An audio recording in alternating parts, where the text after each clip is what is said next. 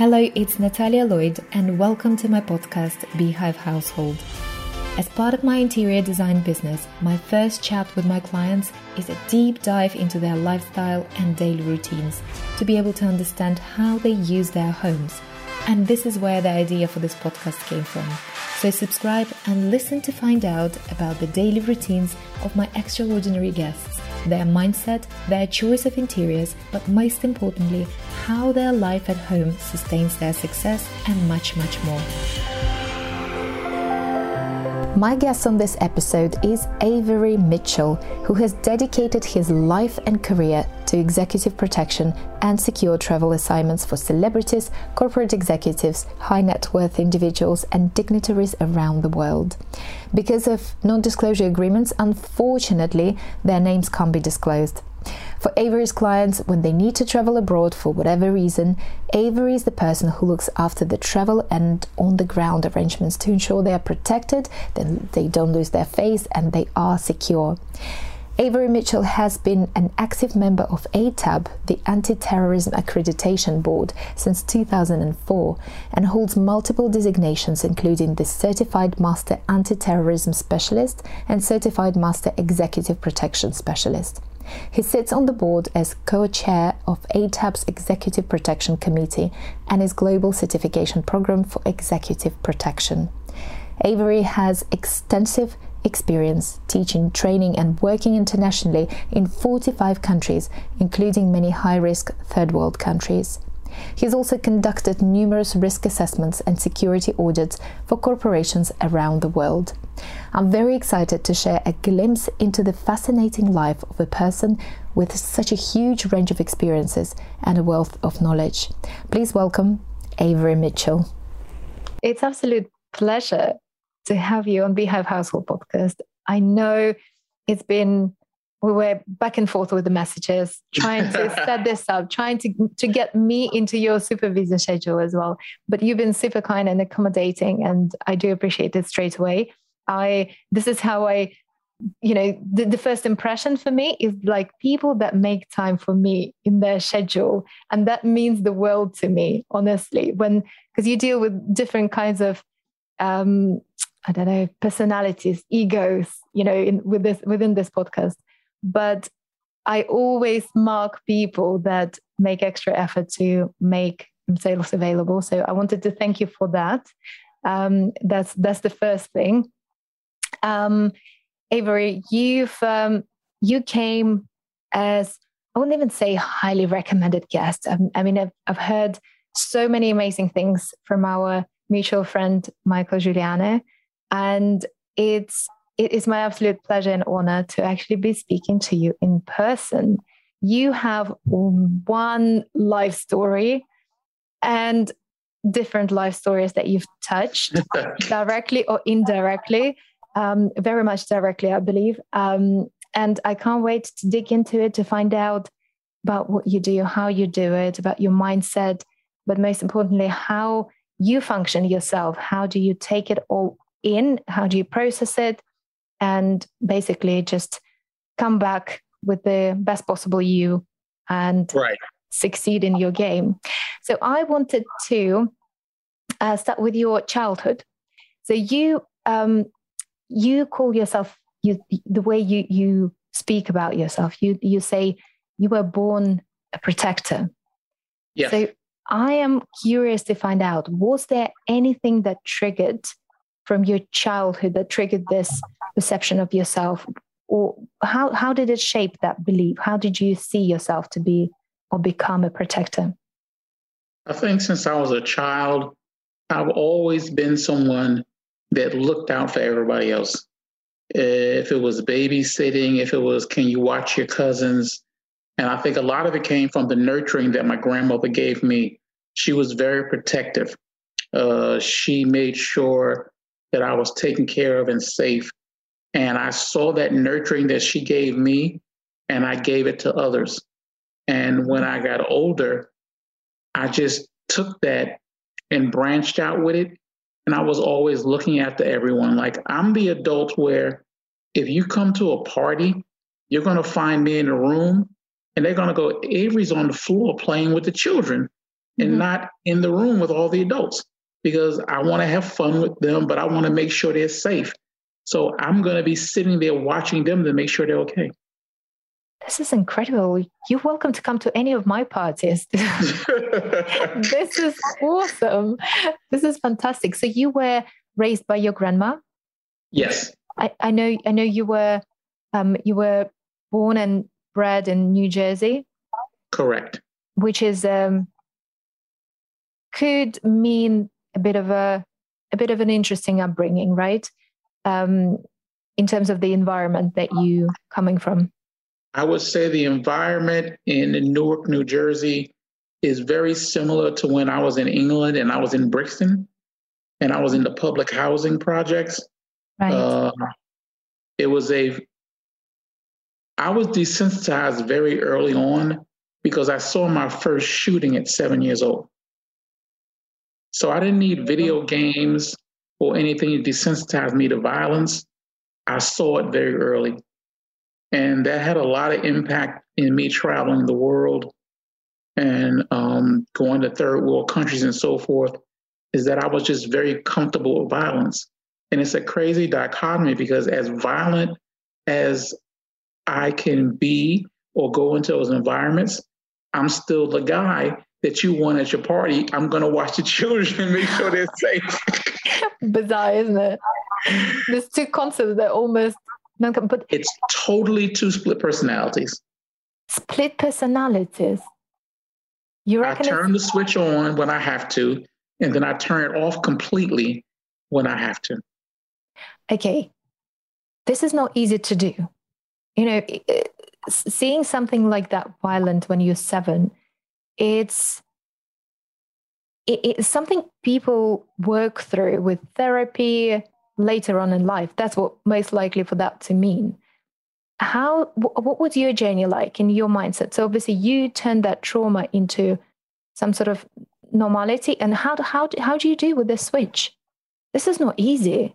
It's funny. When I went to college, I studied sociology and criminal justice, and I minored in psychology because I wanted to have an understanding of the things I saw growing up in a very violent inner city neighborhood.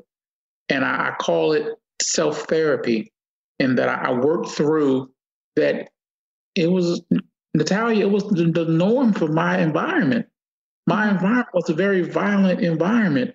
Right. It was a very crime-ridden environment, but I had a very safe nucleus in my house. My grandmother made my house was like Disneyland. It was everything I could ever want. It was joy. It was happiness. You know, when I came home from school, I was great and I felt the most protected person in the world. But I knew when I went outside, it was a different environment.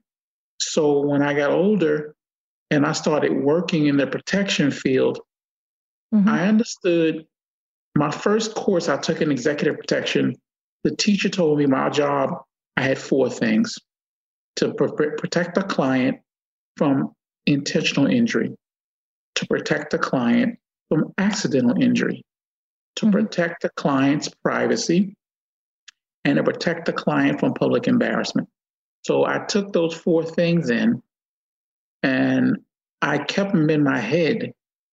But the upbringing that I had and the self-therapy of just working through it, and when I say it's the norm, it's not the norm for most people in society, but for anyone that grows up in inner city America, that is the norm, Talia. Unfortunately, it shapes you. It creates a mindset. You see things that change you, but it can't make you a different person. And that's why I say the switch goes off, because when I get around children or around my family, I've got to be that peaceful person. So when someone says, "Oh, are you an alpha male?" I don't like that term. When I go in dangerous environments, I take charge. I'm known for handling stress very well and handling violence very well, and I do it to the extreme. But when I leave that environment, to be a regular person, you've got to turn the dial down all the way and just enjoy life. This is impressive. I can't I can't even comprehend how strong of a mindset that is, and how well in control you can be of your emotions. This is and the term split personality that you use, because I'm speaking to you now, and your voice, your presence is like literally the way you conduct yourself. I could meditate to the sound of your voice, but what you speak about, at the same time, is very, the rough reality that you grew up with.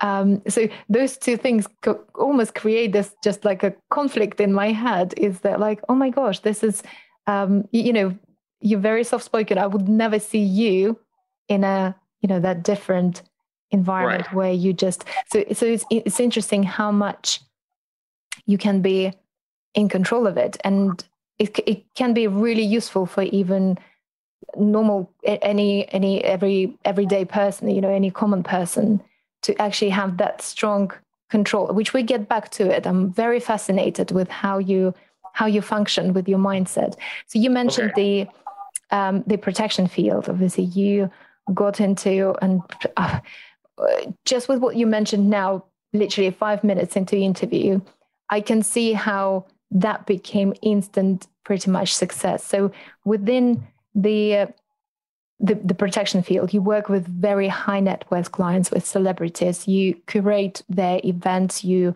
in charge of their protection. You're in charge of their safety. And you were also dubbed as survival scientist as part of that career of yours. Tell me and the listeners a little bit more behind the science of that. How did you become to be called survival scientist? A gentleman who works in a protection field that has a very high profile, famous client, once said to me that in my travels around the world, because celebrities hired me to go to dangerous places, third world countries, places that you wouldn't expect a celebrity to go to. Mm-hmm. And my specialty was, a celebrity would make this statement, Natalia: I want to shop where the normal people shop. And in most third world countries, the normal people shop in downtown markets, right, and in flea markets. When you're a millionaire, you can't go to the normal market, but they want to go to the normal market. So my statement was, give me an hour to go downtown to find out who's in charge of the neighborhood, to get to meet law enforcement or the military, was ever in charge of the area, and create a safe environment, and then come back and take that person to that environment. And once again, it's the calm thing you see with me and the negotiation skills that allowed me to speak very clearly to someone. But Natalia, that split personality also allows me, like when I'm in places like Brazil, to talk to a favela leader and say to him, I'm as violent as you are, and I can take it to whatever level of violence you want to take it to, and it won't bother me. I'll eat breakfast or dinner on you as you're laying down. And then I don't know why I'm laughing. I don't know why I'm laughing. It's a bit of a nervous laugh, I think. It's a nervous laugh, and a person listening to me might be like, wow, there's a lot of things going on in his head. And I think it is. I think there's definitely, in my studies of self-therapy, there's definitely some PTSD from growing up in the environment that I grew up in as a kid. Yeah. I carry some things with me. I call it, in one of the blogs I wrote, stamping. When you see something and it stamps in your episodic memory, you're always going to play it back. So when I travel to places like Angola and Brazil and Nigeria, and I was in those environments, I always went back to Newark, New Jersey. I always went back to that violent environment, and it prepared me mentally. It's like a swimmer getting ready for a meet. He goes into a zone and he thinks about what he has to do. I zone out and I become a different person, and I just see things differently. I know my job is to move my client from point A to point Z, not be seen, minimize danger. And if danger comes, to deal with it. Mm-hmm. Now, some people may be uncomfortable with what deal with it means. What does deal with it means? It means I will rise to the level of whatever I'm dealing with to get my client back to point A safely. Mm-hmm. Mm-hmm. It's impressive. It's very impressive. And I know you wouldn't mention the people or your clients that you came to protect or who asked or sought your protection, because obviously there's a non-disclosure agreement. There's, so I probably wouldn't interrogate you because also you're very loyal. I wouldn't even come close to professional interrogator. So you're like, I'll say this. While I can't name all the artists that I work for because of the non-disclosure agreements, I will say this. I've worked with some of the biggest artists in the world. Mm-hmm. And if I give hints, people can understand. We once sold out Wembley Stadium 3 nights in a row with 90,000 fans. Okay. Right. And we've never, in the last 7 years, I've never done a show in Europe with less than 60,000 fans. Wow. And I've been to Scotland and France and Germany and Argentina and Amsterdam and the UK many times. You've traveled like in 40 plus countries, didn't you?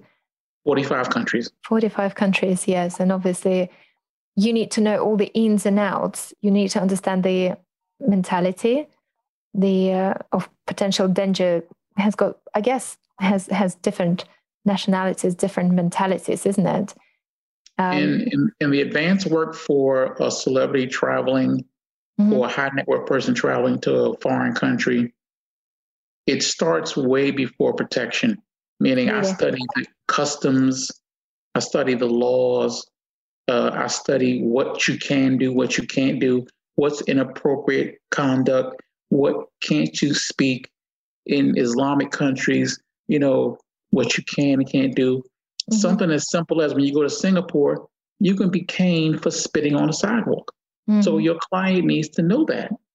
I see. So I study everything to make sure my client knows before he gets there what can get you in trouble, what can't. We went to Abu Dhabi once. I'm like, there's no whistling at people. Yeah. There's no certain things you just can't do. The respect you have to have for women always, but especially in certain countries. And I think a lot of people, what separates somebody from being a big, bulky, giant bodyguard, and me as a protection specialist, I always say this, a bodyguard is reactive. A protection specialist is proactive. There's nothing wrong with having the giant bodyguard that scares people, but you've got to have a thinker to get you back and forth. You've got to someone who can handle your logistics, handle the pressure, and relate to everyone from the hotel manager, general manager, concierge, law enforcement, city officials, dignitary government workers, and so forth. So it's a very pressure-filled job and profession, but if you can do it well, you're highly compensated, but more importantly, you're respected for the job you do. This is incredible. And the amount of skills that you have to have in you is incredible, because this is what you need to resonate as a person to become so powerful in the way to curate all of those situations, to live through the scenarios, what can go wrong in each situation, and have a backup, have a plan B, have a safety option for your client. Have you ever failed? No. Failure is when injury happens to your client, or public embarrassment, or breach of their privacy and confidentiality, and in 20 years, Mm-hmm. I proudly say I've been incident free. I haven't been perfect in everything I've done. I've made mistakes, but I haven't failed because in my job, while people say, oh, well, failure is good, in certain aspects of business it is. But in my field, if I fail, a person can lose their life. So I'm not afforded failure. I'm afforded a mistake. But like you said, the plan B and the plan C, because I'm always thinking, what if? The plan B has to come in, the plan C has to come in. Mm-hmm. But in my job, I'm not afforded failure. Mm-hmm. Mm-hmm. That's absolutely true. And you obviously have to be an overthinker by nature. If this is what you do for living, it has to come naturally to you. How does it impact your personal life as well?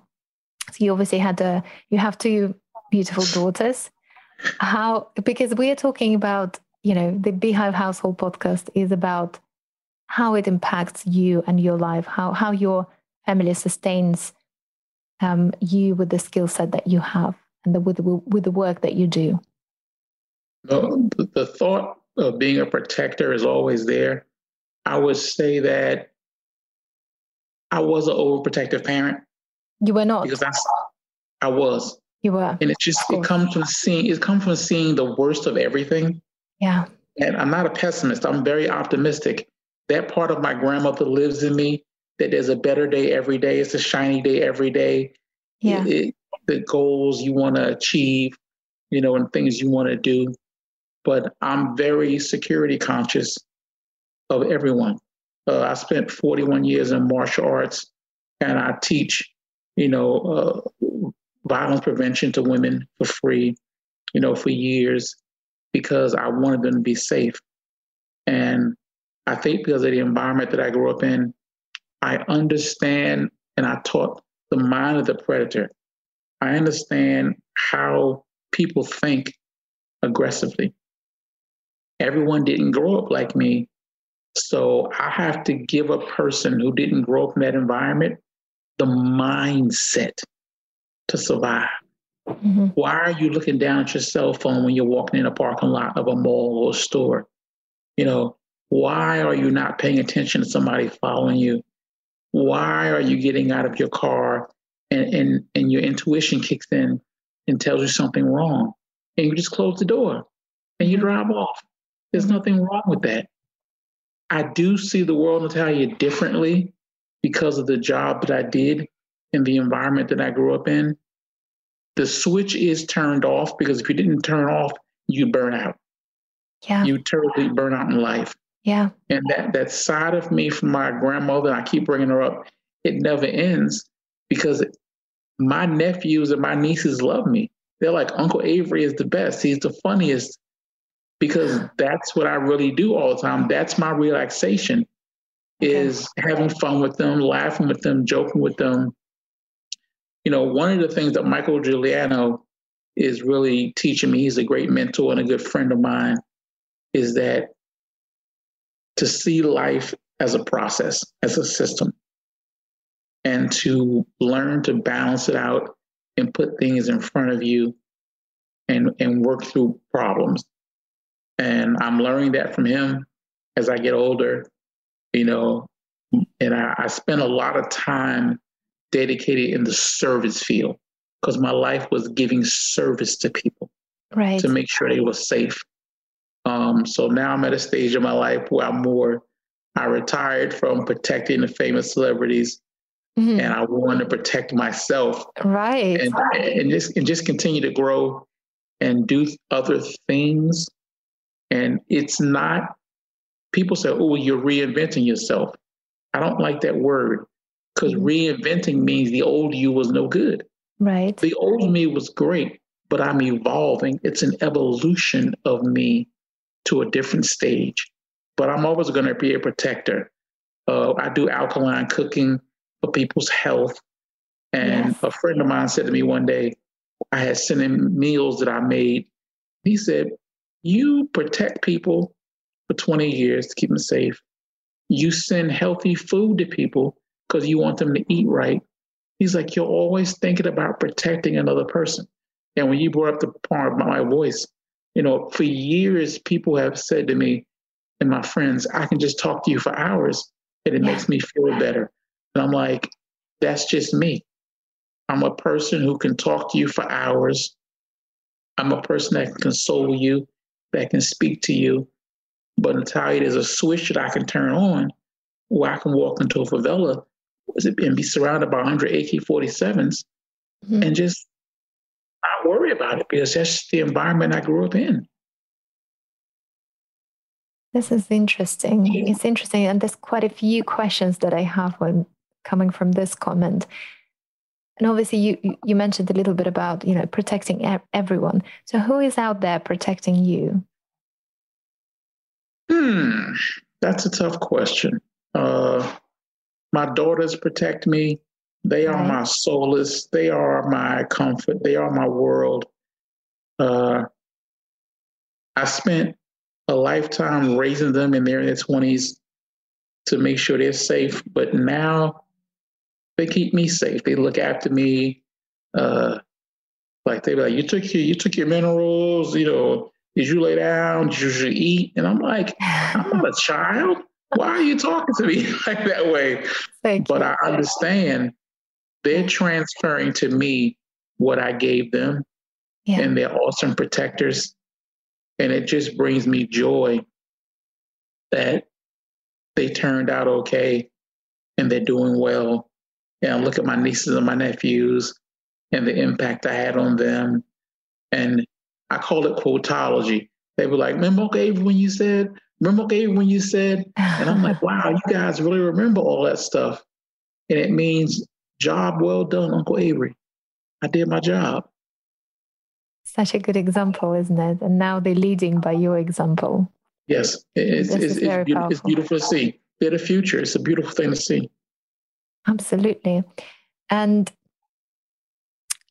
I know within the industry that you worked, you obviously been part of a lot of scenes and episodes and part of people's life that you have to stay loyal to who they are, what they do, how they function. And I think loyalty comes as a big part of your profession and your as a person by nature. So what does loyalty means to you and why is it so important, particularly in the entertainment business?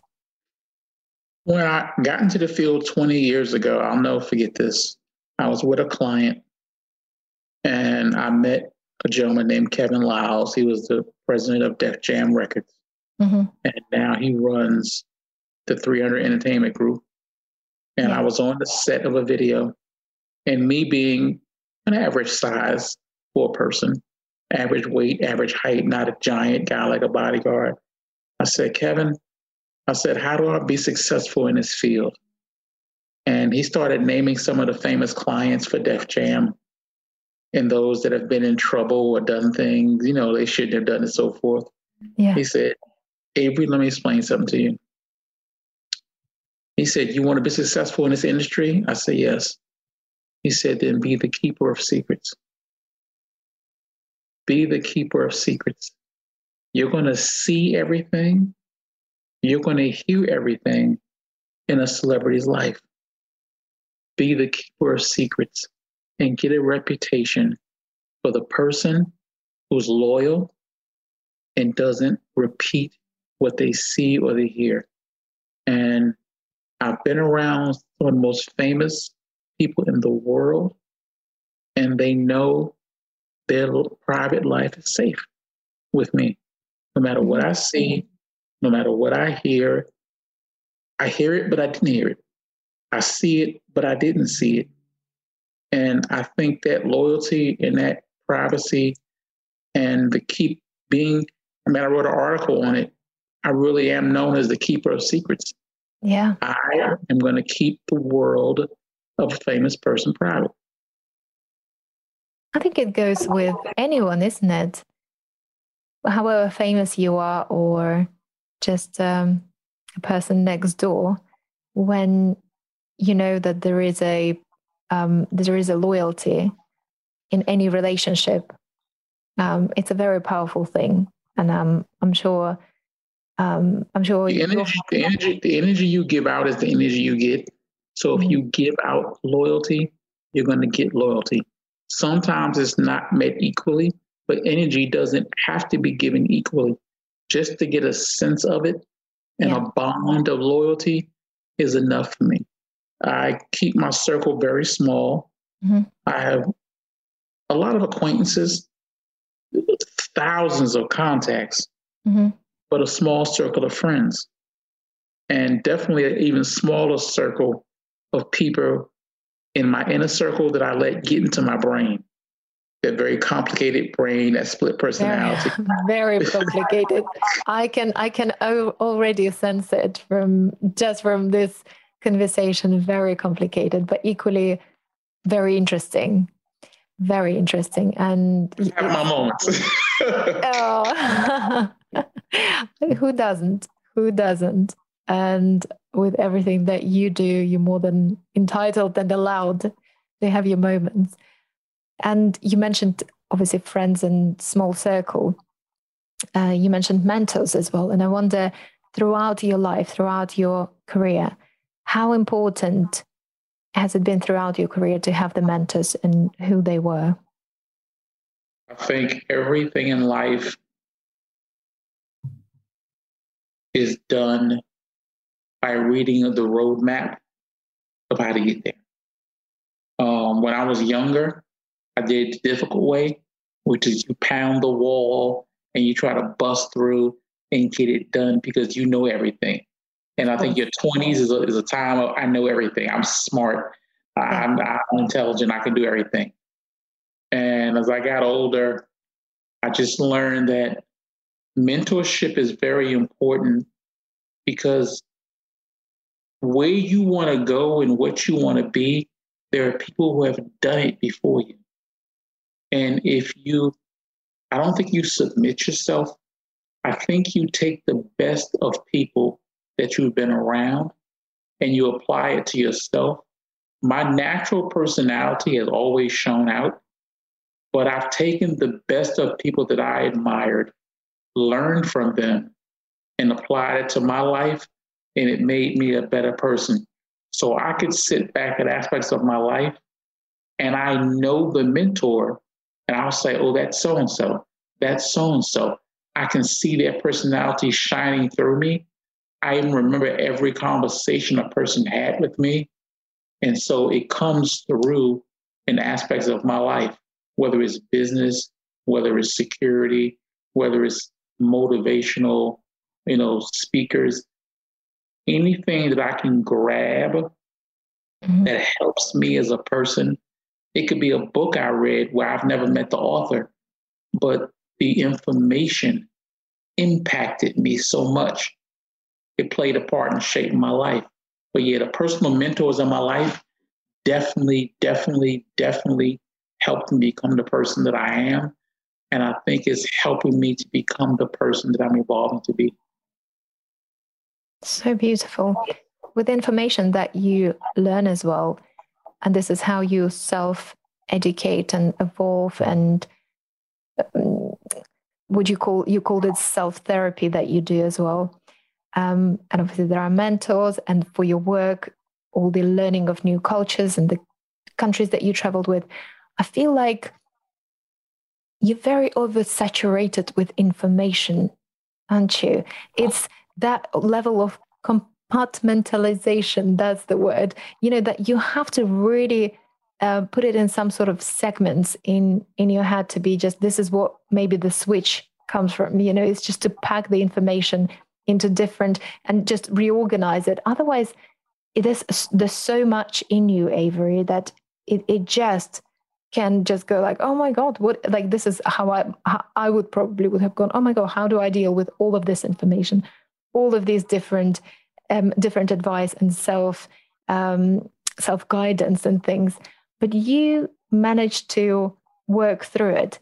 And I wonder what routines you have as well on top of everything that you mentioned. I know you very big on martial arts as well. Is that part of your mental strength? Does it help, or does it help your physical fitness? It's beyond physical. It started the martial arts as a means of self-protection, but the meditation and the exercise and the discipline, it helped shape me to be the person that I am. That compartmentalization you talked about, you're right, my mind is always running. Like, I'm a person that goes to sleep very late because I'm always thinking. And the field that I was in gives you 99 what ifs, what could go wrong, what could be, what's the next stage. And I keep going back to the mentorship of Michael. Michael is a systems person. He's a process person. So he helps me to slow down my thinking and put it in the proper system to balance it out, because it can lead to burnout if you can't turn the switch off. Yeah. I don't think the switch ever goes off with me. I think that I live life at a normal speed.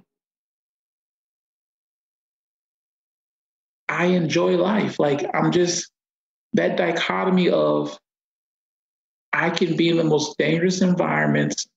I can be in the most violent environment.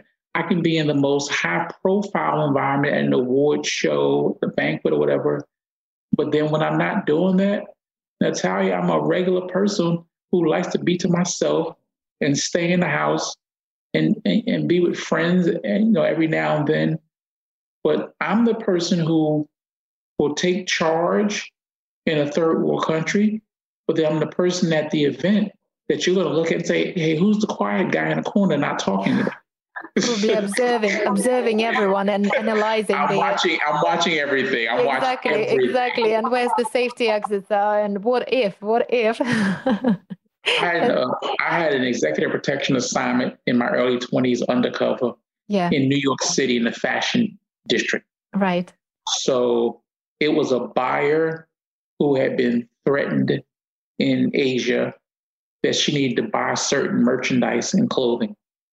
So they wanted me to protect her, but they didn't want people to know she had a protection specialist. So I had to, for 3 days, study the fashion industry, study everything about merchandising and buying, so I could go to meetings all day and pretend to be a junior buyer in training. Oh, wow. So I had to study fabrics and clothing and different things. So when I walked in, they brought me into the room as, this is Avery Mitchell. He's a junior merchandise buyer in training.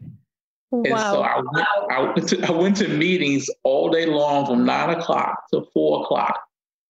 And I made it to every meeting until the last meeting. And it's always funny.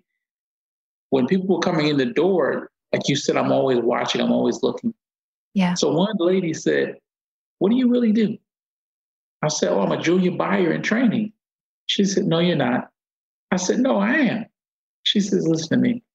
She said, we sit in these rooms all day long. And as merchandise buyers, people fly indoors left and right all day long. She said, but you watch that door every time it opens. She goes, I'm married to a lieutenant from the New York Police Department, and my husband watches the door every time it opens up. She goes, look at the rest of us. We have never looked at the door. Anybody can walk in. We don't care. She said, but you care about every time a single person walks through the door.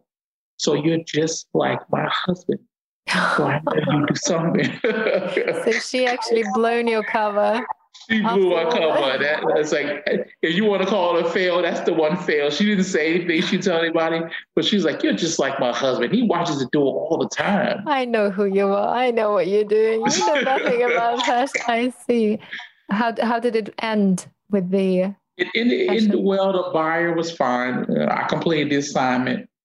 She didn't say anything, but she was the only person who said to me that, you do more than just being a buyer because you're too observant. You're watching everything. I I've always called it in my life, my personal life, and the words may not match up, Natalia. I've called it a healthy paranoia. And people say, healthy? Yes, it's a healthy paranoia. I'm always thinking, I'm always watching, because my life for 20 years has always been, what if? Mm-hmm. What if? What if? Worst case scenario, what if? Are you worried about your life? I know you're protecting your clients' lives. Have you ever been worried about your life? Not really. I've been through a lot of things. It's things in my life like I haven't discussed. Like I've been shot before. Wow. I've been cut before. Things have happened, but that was just part of the job. And that's the way I took it. And I think part of that growing up in that environment just made me like, oh, well, things happen. Wow. Right. So that didn't create any fear in you. And I know you have a very interesting approach to dealing with fear. Fear to me is, let me say this in the best way, I think, that people listening to your podcast understand. Mm-hmm. I fear not being the best person I can be. I feared not being the best father. When I was married, I feared not being the best husband. I feared not being the best friend to my friends. But in doing the job that I do, no. I've honestly never worried about fear. Mm-hmm. Everyone has fear. So when someone says, oh, I'm fearless, that's impossible, because that's built into you as a human being. It's a mechanism to help you survive. I do a very good job of managing fear because I process things so fast.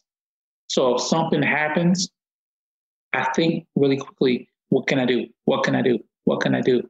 But I've already played in my mind a plan A, B, and C. I've thought about it the night before, or the day before, or the week before. And that what if mindset always makes me go, what's the worst thing that could happen? But when it comes to self-protection, I'm always in a situational awareness mindset of what's around me and what's near me.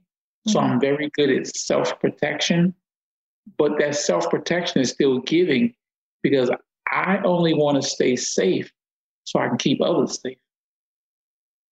That's interesting. You've also met some legendary people in your life, apart from the celebrities that you can't talk about. You met Nelson Mandela. I've been blessed to meet. You had asked me a question earlier about famous, house guests and so forth. Yes. I think I met two people in my life that have impacted me so much that that's an easy choice. I personally shook hands and talked with Nelson Mandela, and I spent hours with Tupac, just talking about life and his dreams and mistakes he made. And I really got an insight. And once again, the protector, there are things he shared with me that I've been offered book offers. When they made his movie, they approached me about things we talked about. And my response was no, because the things he shared with me were personal. And I never forget when I said to him, he was talking to my ex-wife at the time, who was his cousin. I said, you need me to leave the room? He said, no. He said, because if Aisha brought you here, I know I can trust you. So you can ask me anything. And Natalia, I asked him a lot of questions. Things that was in the news, things that was on TV. And he honestly told me what happened. And he honestly explained to me the scenarios, the situations, and so forth. And I told him then, what he told me, I'll take to the grave. It'll never go in a book. It'll never go in a movie. But I thanked him for trusting me and sharing with me the things he said. What was your takeaway? How did that shape you? Apart from just knowing the truth. Meeting Nelson Mandela was about sacrifice, because it's a man who dedicated 27 years of his life to a cell because of something that he believed in and a principle. And so I look at the hardship that he went through and the sacrifice that he went through, and it just reminded me that no matter what I've been through in life, it's nothing compared to Nelson Mandela. It's nothing at all. Meeting Tupac, he was a Gemini, so that split personality thing came. I am Gemini. Yes, I'm a Leo, so it's funny. It's funny that the person that people saw in the media is not the person that I met, not the person that I talked to. And I've learned that with a lot of famous people in my life, that they're just regular people.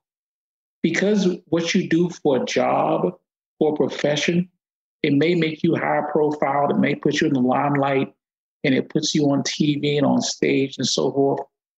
But I've had like 3 persons just say to me in private, like, Avery, I just want to be a regular person. Yeah. I just want to walk outside. I just want to go to the park, and you trade that for fame. You give your life away. You give your privacy away.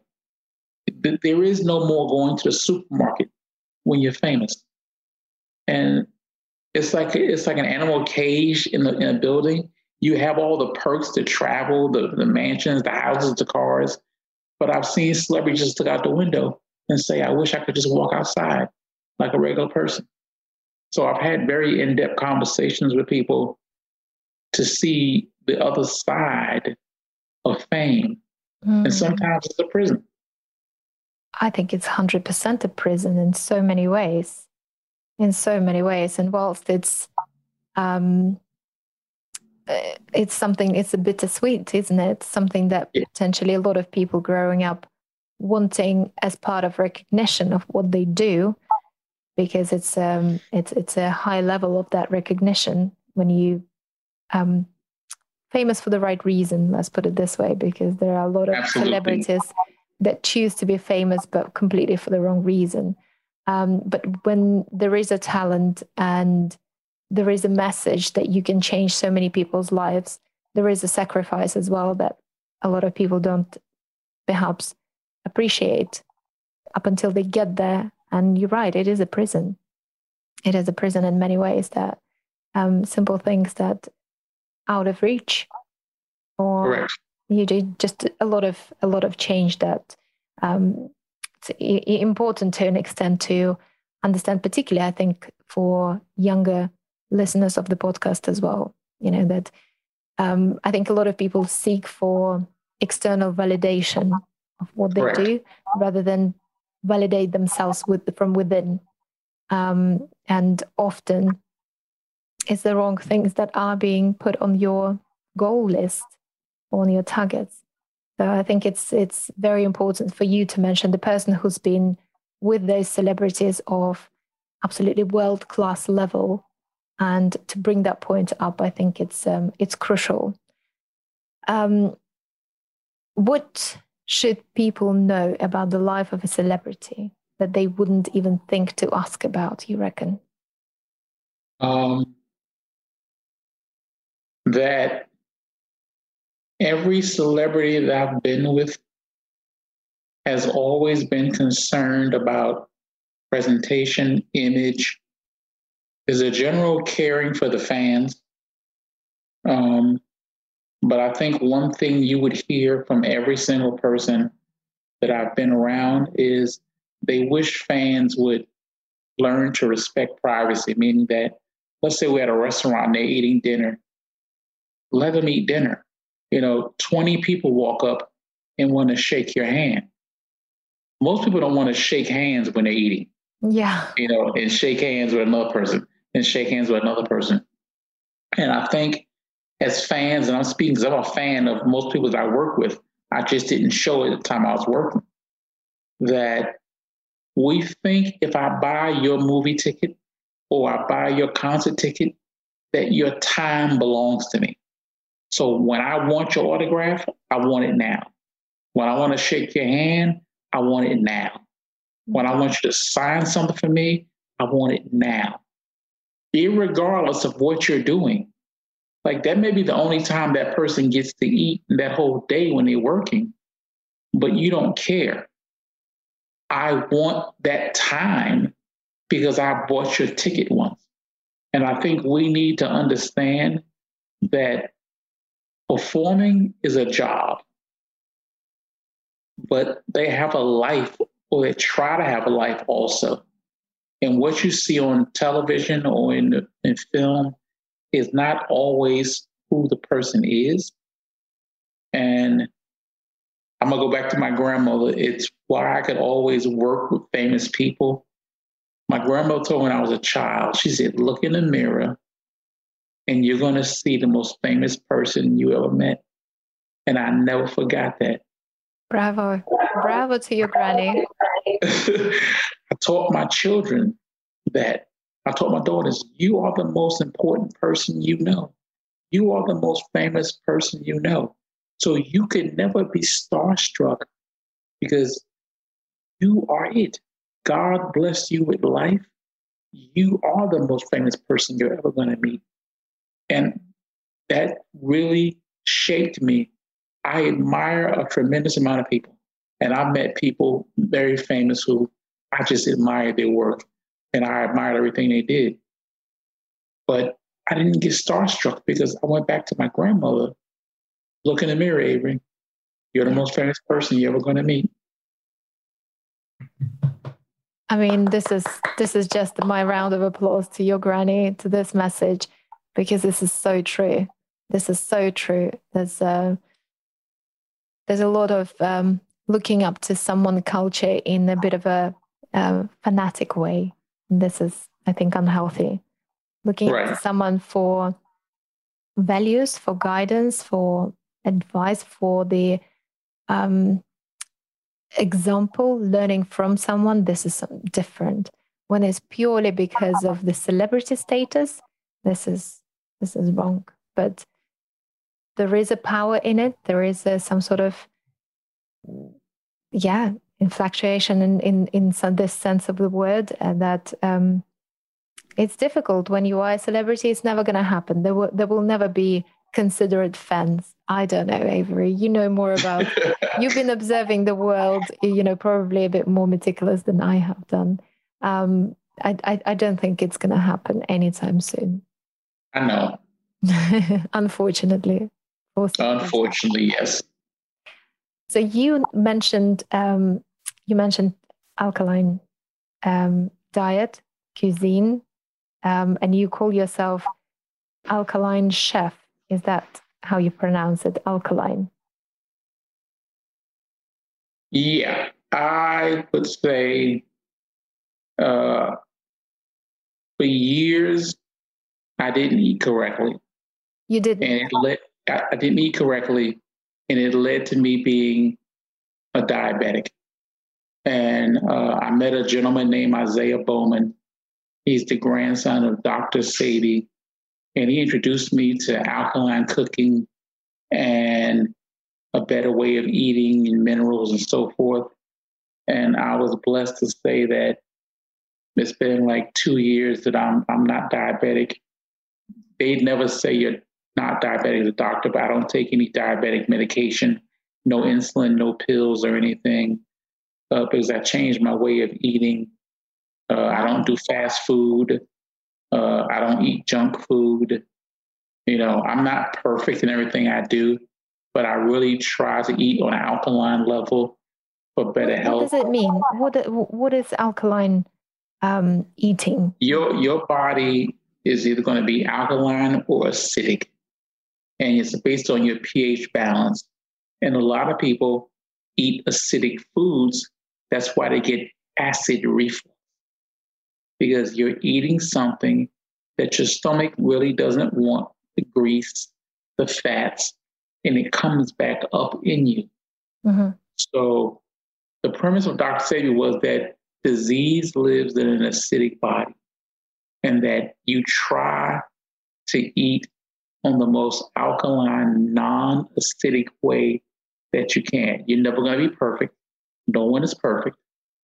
You know, especially when you eat out, you try to do the best thing you can. Like when I eat out, I will ask a waiter to make sure the cook knows not to add salt, to not to add certain greases in there. And if they can't do it, then I don't eat there. Really? I don't eat there. You know, I try to be very careful in what I'm eating because I want to eat to live and do the best I can. And for years, to perform at an optimal level, you need enough sleep. You need to eat right. And it's funny, you asked me earlier about the self-protection. I spent a lot of years, Natalia, not protecting myself well, protecting everybody else.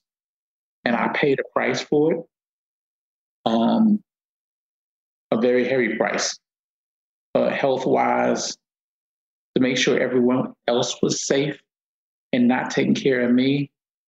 And I think at this point in my life, I'm regrouping it, that evolution we talked about, where I want to put me first and I want to achieve so many things. So when I leave this earth, I definitely have already made it a better place by the people I've impacted. But I want to stamp it and leave something for generations to come. I know that I have to leave one day, that I'm not here forever, but I want to have something that carries on. People always speak about generational wealth. Well, health is wealth. Generational wealth is giving the best to people. Now, if you want to give generational finance, that's something different. And I do want to achieve that. And that's why Michael is one of my mentors. But the wealth is generational wealth of knowledge, generational wealth of health. It's so many things to impact and be a better person. But that discovery comes from self now, at me looking in that mirror and taking care of me. So you're very insightful on that I didn't do a good job of taking care of me while I was taking care of everybody else. But now I'm working on that more. I like it. I like what I hear. I very much like it. I do get very protective about all of my guests, to be quite honest. And now as you got to be my guest, I do worry about all of those things instantly. So hence all the questions. I'm doing a better job of taking care of myself. I'm doing a much better job. I'm glad to hear that. What is on your list of achievements? You said there are things that you still would like to achieve much more than you have done, which is already a lot. But what is there on your, anything you want to put out there to crystallize? In achievements, I'm probably going to shock people because, like, I don't speak of professional achievements. Like for me, being a good father, being a good uncle, being a good brother, being a good friend, those are my greatest achievements. From a business standpoint, you know, I'm working with Michael and my friend Alex, and we're starting a new thing, a monument agency with NFTs and music, and we're going into that space. So I'm looking to achieve there. I'm working with Michael to put out an alkaline cookbook, ebook, as well as some products, alkaline ketchups and mails and so forth. So wow. I'm looking at that space, and I'm looking to achieve financial success in certain areas of business. And like I said, Michael's pointing me in that direction. Right. Because I gave so much of myself in service. And I think I'm going to stay as a service person. I'm always giving. I'm always protecting. But I want to put a laser focus on me for right now and to achieve certain things. But in my life, I'm always going to go to the personal, because what's going to come back, and I'm going to say it a million times, your listeners are probably going to go, oh my God, his grandmother. My grandmother just No, you're stressed it. kidding me. This is the best. My grandmother stressed to me to be the best person that I can be. So what I value is being the best person that I can be. And the professional things, people say, oh, you were a great martial artist, or you were a great protector, or you were a great, anything that I did, I strive to be the best, but not to be over someone else, just to be the best me that I can be. And if I'm the best me that I could be, it's fine. Like I don't have any competition. Mm-hmm. People talk about books that inspire you. Like when I read Eckhart Tolle's The Power of Now, that it's about now. Life's about now. What you're living, what you're doing now. So everything with me is now. I have a sign in my room that says, you get a chance. So people say, what is that? Every day I wake up, you get a chance. Your creator gave you a chance. You got to achieve. So every day I wake up, I'm thankful that I get a chance. And I look at life that way. No matter how I feel, no matter what difficulties I've gone through in my personal life, I get a chance every day. I woke up this morning. It's funny, at 3:00 in the morning, I'm washing dishes in the kitchen. As you do. And then I went, this is my therapy, washing dishes. And then I went back and I laid down and I was thinking about the podcast I do today. And I went to sleep and then I woke up this morning when I got your text. But my text woke me up to, I get a chance. I get a chance today. I get a chance at life. I get a chance to get it right, whatever I didn't accomplish yesterday. And that could be a phone call to a person, just to make them feel good that I didn't respond back to yesterday. So it's not a phony gratitude. I really am thankful every day I wake up that I get a chance to do it again. No, I'm very grateful to have guests like yourself. Absolutely. And I like your abundance mindset. You're absolutely right. There's no competition. There's enough for everyone. You just have to be a better version of yourself. Just compete with yourself if you wish, but become better at whatever you decided to become better at. And this is what's powerful. And I completely agree with your granny on everything that you mentioned. So it's absolutely powerful, and it's important to mention that. I love it. I think it's incredible how, and I'm not surprised because with the width, I know it was very, I wouldn't say it narrow, but ultimately your goal, your job was to protect. But you come to that task with so many different in-depth, analysis, approaches, things that you had to do, mindsets that you needed to get into, that I truly believe that now, once you've retired from that, you can be anything you want. You went into alkaline eating. You're now writing the book. You're now spreading the word. You're making people aware. You're changing their lives. You're changing their diets. You make them healthier. You take blockchain and NFTs, and again, entertainment industry that you work so close with, boom, you're doing well there. And I do truly believe that this is just for you coming from strength to strength because of the wealth of knowledge that you have in you.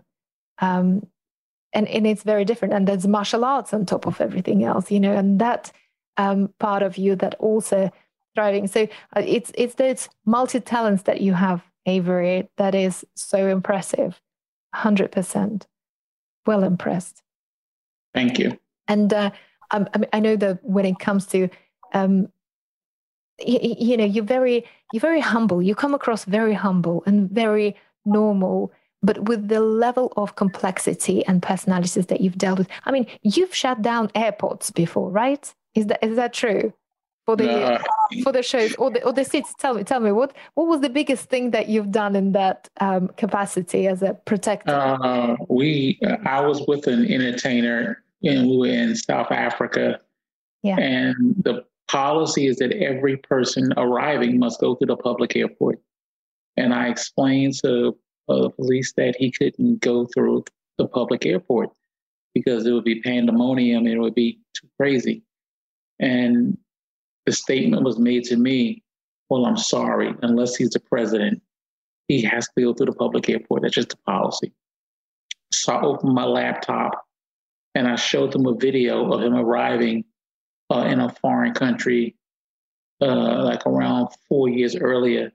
And I showed the riot that happened to the airport. So I said, are you prepared for this? And they looked at it. I said, how many officers are you going to have that day to keep him safe? And they watched the video that I had set up already of the riot in the airport. And they said, oh my God. They said, well, what do you need? What do you need? I said, I'd like to hire some officers to use from your department. And he said, fine.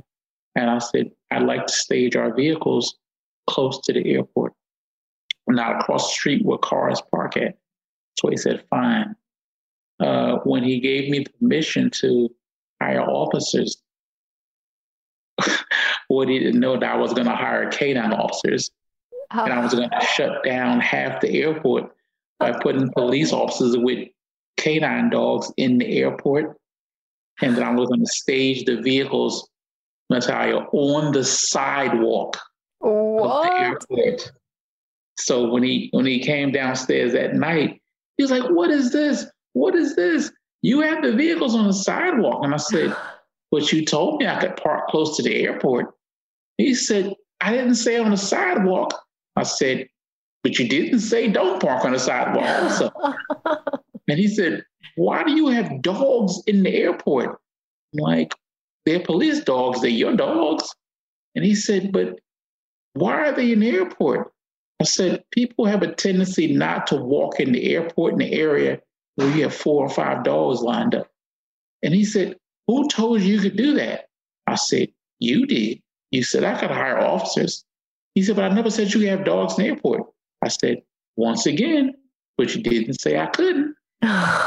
So I literally shut down half of a public terminal in the airport for the client to come in.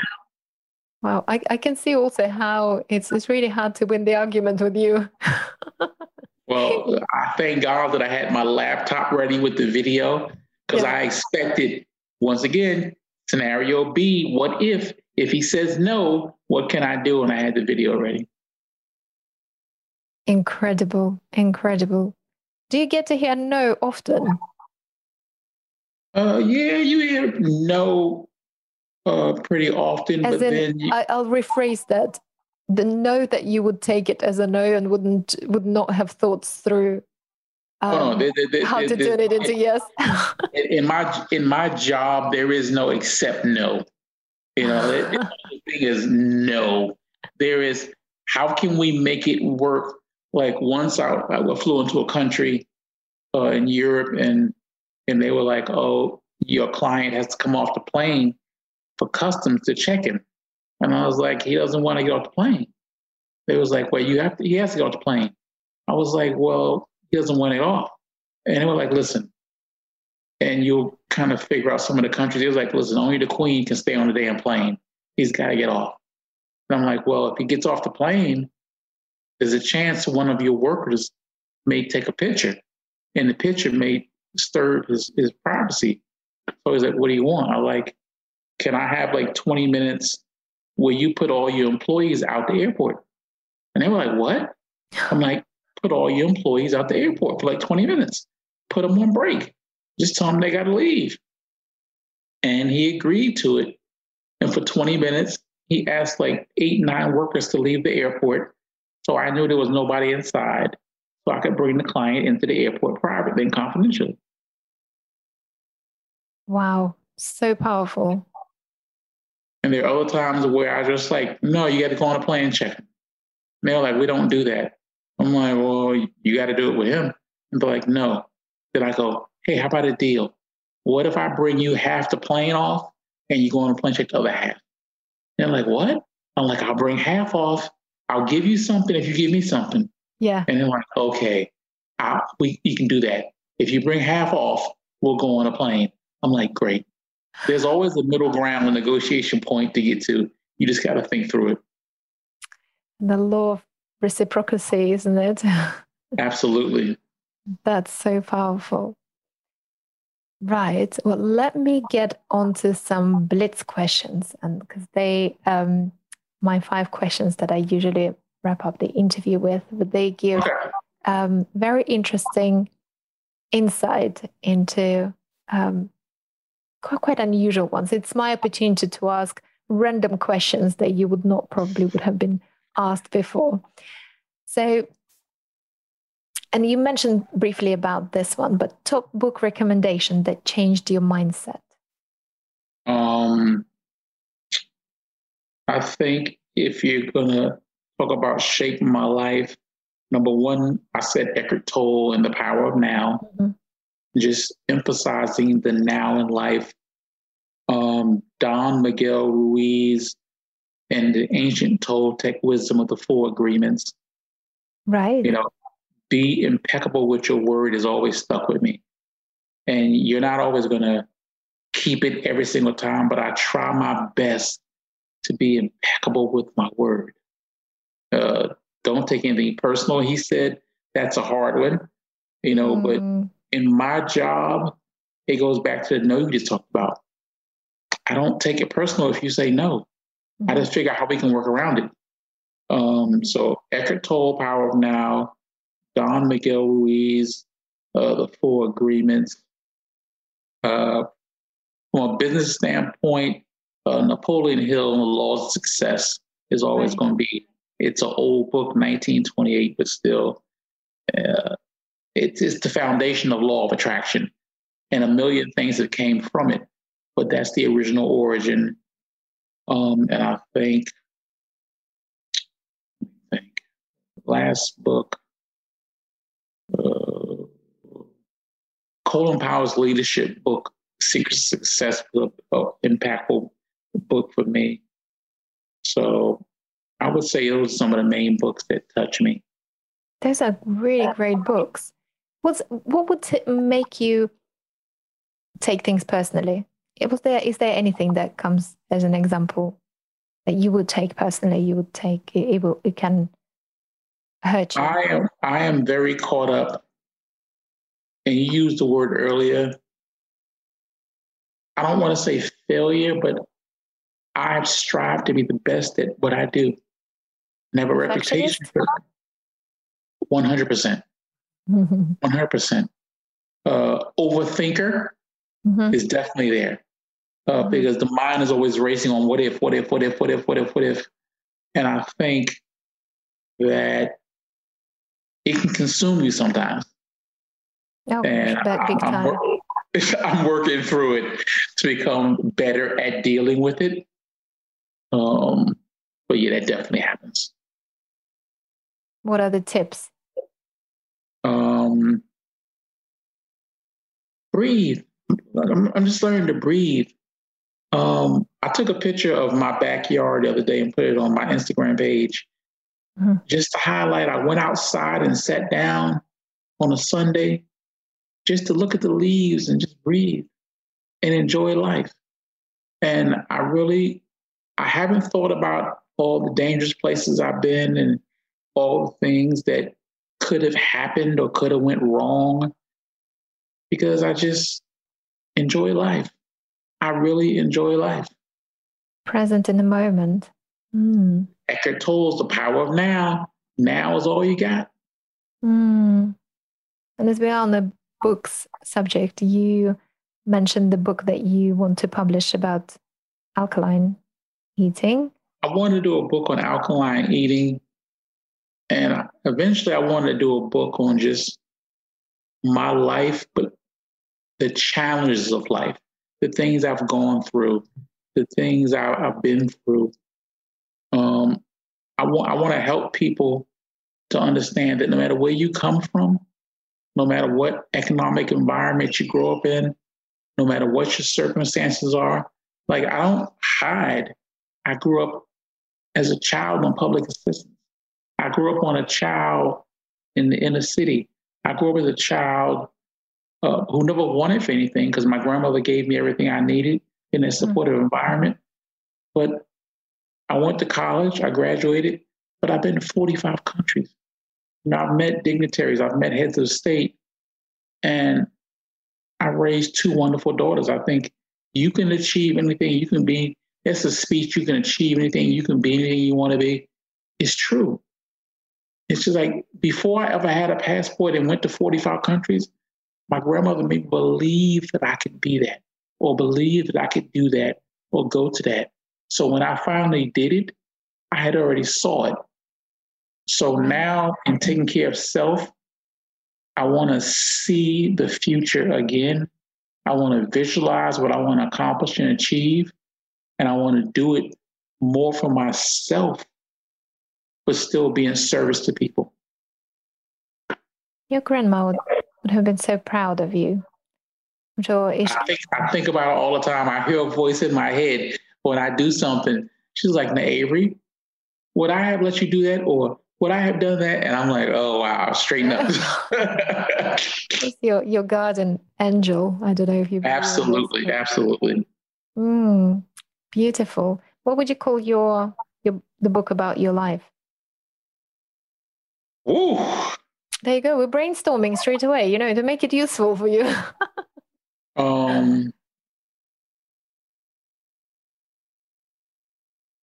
It would be titled The Art of Giving. I've given all of me to every person I protected, to every person I've been a friend to every person that I've cared about. I give all of me. I give the best of me. Sometimes the best of me can be overwhelming as a Leo. Yeah, of course. The powerful. Yes. I really do. I give my all, and when I care, I care. And I think the art of giving comes now, that the art of giving to yourself. Correct. The stage that you're in now. So it's a true art. I like it. I like it. I like that title. Very powerful. I'm looking forward to be reading it one day. That's exciting. Next crazy question. Household tasks you'd like to outsource. What do you do around your house, and what would you like to outsource? The funny thing is, I'm so private. Like, I live in the country. I'm away from everything. Man. What is your house like? What's your house like? A little bit, just for I know how private you are, but what is your I'm not a television person. I have my phone and my laptop. A lot of the laying down, contemplating, just thinking. I try to relax now, as part of that self-protection. I'm always answering a text or answering my phone when friends reach out. What's going on in your life, what's happening, and just, man, I'm always doing something. I'm just I'm busy. Like, I can't sit still. Right. But I couldn't answer that question right now. Nothing to outsource. You're happy to do it all yourself. Cleaning, washing, gardening. I don't like people in my space. That's a very honest answer. There you go. Are you an introvert by any chance? Now, converted yes. Introvert. I'm an introvert who becomes an extrovert when the situation calls for it. So I'm a total Leo, take charge when I have to be. But when I'm not doing that, he's the guy in the room playing with the children in the other room, or just quiet at the event. Always watching, always listening. But I'm an introvert, like I said, who's ready to take charge at any time if I have to. Amazing. Very powerful. Favorite meal of the day and why? Man. Ooh, that's a tough question. Is it? You love food. You obviously with I alkaline know. meals. I'm just trying to think. Like, so I don't do the current wheat that's in the supermarket. Like I do original grain, which is kamut or Oh, spelt. I see how you're thinking, which I also want to know what exactly with your alkaline menu. I'm actually very curious to know what goes into every meal. But is it breakfast, lunch, or dinner?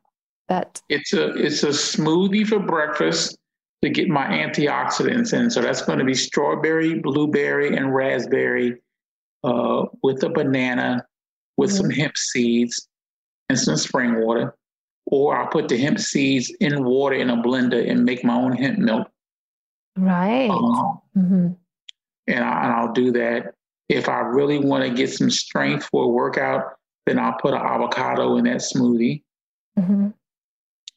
If I'm still hungry after that, there'll be some steel cut oats with some blueberries. Right. For salad, for lunch, it'll be a salad, and that'll be my spring mix and my onions and my peppers and so forth with grapeseed oil. The ideal meal, and it's funny, I used to love more than life itself macaroni and cheese as a child. Oh. But I don't do dairy. So what I do is I take Brazil nuts and I put Brazil nuts in the blender. And if you put spring water, Brazil nuts, and onion powder and some grapeseed oil, and you put it in the blender, you can blend it into a cheese. Oh. And then I have kamut elbow macaroni, kamut pasta, natural grain wheat. And if you add enough water, the Brazil cheese becomes very runny, and I can pour it over the elbow macaroni and put it in the oven and make alkaline macaroni and cheese. Oh, that made me hungry. It sounds delicious, but it's so much effort as well. It takes around 30, 40 minutes to an hour, or I'll take some oyster mushrooms and I'll put chickpea flour or amaranth flour on them. And then I'll put them in the air fryer and cook them like chicken or shrimp or fish and eat that. I mean, it's an alternative, and then my replacement for high fructose corn syrup is agave nectar. So anything I want sweet, I just put agave into it and it gives me that natural flavor. Like when I do the ebook and I talk to Michael about doing products like with ketchup, I just take 6 plum tomatoes, I put them in a blender with some water, some olive oil, olive oil or grapeseed oil, some onion powder. You blend it up. When you blend it up, it becomes a very transparent tomato sauce. But then you take it and you pour it in a pot, and then you stir it and cook for like 15 minutes. And your very light tomato sauce will turn dark red and look like ketchup. And you can either have your tomato sauce or your ketchup, depending on how you do it. If I put agave nectar into it, it's going to be ketchup. Or if I don't, it's tomato sauce. But once again, it's a healthy paste for me, and it's the exact color of ketchup or tomato sauce. I bet Michael would appreciate that as well as his Italian roots. Michael, we talked about the original. I had original Italian food growing up in Newark my whole life, so I know what it's like, and I miss it. And honestly, alkaline cooking for me was everything that I ate bad that I missed. I tried to create that because I'm a person who, if somebody says, "Oh, this is very healthy, but it's nasty," I'm not going to eat it. They say, "But it's not. It doesn't taste good, but it's healthy." That's not for me. I'm going to satisfy my taste buds. So I got to create something that tastes good, like the things I can't eat more. And I try to create that. Well, I know what you're doing all day. It's a cooking thing. It's the whole process. This is the art that it's the therapy. Like it's something I enjoy. It's something I do. And it's the one time where I don't think about a million what ifs. What if it's not tasty? That's the only what if you can think about. Correct. I don't think about violence or crime or you got to be safe or look out for this and what if this happens. When I'm cooking, it's just about enjoyment. And I like to see other people enjoy my food. Like it's good. Incredible. And the fact that you've non-officially, not medically officially, but cured your diabetes. Well, it doesn't bother me if a doctor says, oh, you're diabetic, but at this time, your numbers are so low that you don't need any medication. So for me, that's good enough. Absolutely. Top choice for a famous house guest, and it can be current or historic figure. Wow, I met Nelson Mandela, so that's one. I don't think I'll meet anybody as famous as Nelson Mandela. Oh God, yes. He's a powerful man for sure. How long was your interaction with him? Was it like a proper evening, or was it just exchange of a couple of words? No, it was like around an hour at an event that we were at, and I got to meet him, shake his hand, take a picture with him, talk to him, and it was very powerful. You know, it was after we had left the apartheid museum, we saw him, and it just had an impact on me. It just reminded me of what sacrifice was. Yeah. Fantastic. And I bet there's so many subjects, so many dimensions that conversation could have led to. Definitely. Your dream house and location. Again, coming back to Beehive household, are you living in your dream house and location, or is there a place on earth that you see yourself relocating to, or maybe potentially dreaming of? When I was in, let me think, dream house. I definitely got to get it in the next 5 years. I've been so many places. Like I loved the cathedrals and churches. The cathedrals and churches and the artwork in Germany and some of the older buildings was beautiful. I loved it. I loved the carefree attitude in Amsterdam. Everybody was just relaxed. And I'm not talking about the marijuana smoking. People were just relaxed and like they didn't care about anything. Like people were just, life's enjoyable. And it was a different mindset where it was like maybe everybody was high. I don't know. It's just like people weren't really worried about everything. I definitely enjoyed Paris when I was there. What do you like about Paris? I did. I love Paris. But I think for me, anything in hot weather, I love. My ideal house is Georgia spoils you in that I love acres. I love land. You know, I've been to castles in Scotland and Ireland, and just to see grass and be so, you know, the UK and Ireland and Scotland, I had never seen a castle before. And to go to a castle and like your house is like a mile from the front gate, you know, so it's like, I want something like that where I can see you a couple minutes away. And that's just part of me. I'm really a loner. Like I've spent my life around people all the time, but I'm really a loner, an introvert. I'm that shy kid from Newark, New Jersey, who stays to himself, who enjoyed time with his grandmother. But I got introduced to a world when I went outside that shaped me, and I adapted to it. and I became comfortable in it. And it doesn't bother me to be in it, but it's tiring. Mm-hmm. So the real me just likes to have fun, look at the sky.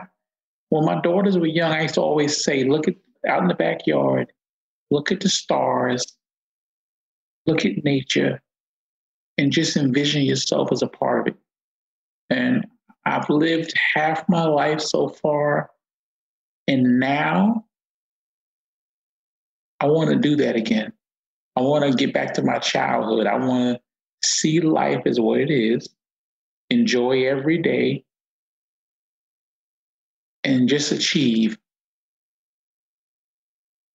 How interesting. How interesting.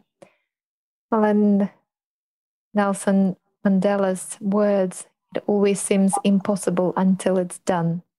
Correct. So I think the fact that you're going to succeed in what you put your mindset onto, I have no doubt personally. And this is our first conversation. I think it's fascinating how your mind works, how your brain works, how your personality functions. I found it very insightful and very interesting because your world is completely new to me in so many ways. And it was interesting to get a little bit under, into your head and try to see how actually, the mastermind behind everything, behind those great events, for something that may look going so well and seamless, how much hard work one person had to put in to make that happen. And with a 100% success record, it's incredibly impressive. Avery, I am so grateful to have had this conversation with you. It's my absolute pleasure to have you on the Beehive Household podcast. And thank you for having me on Beehive. I really appreciate it. Thank you. Any for the listeners, where can the listeners find you? What's the best way to connect with you? They can reach me on my Instagram page, which is I am Avery Mitchell.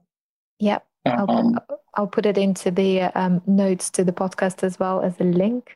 And the new thing that me and Michael and Alex Fahmy have started is the Monument Agency. And that's for NFTs and music. And that's on Instagram and Twitter. Monument, MONUME, minting, MINT. Mint. Right, Mint. Monument Agency. And that's on Instagram and Twitter.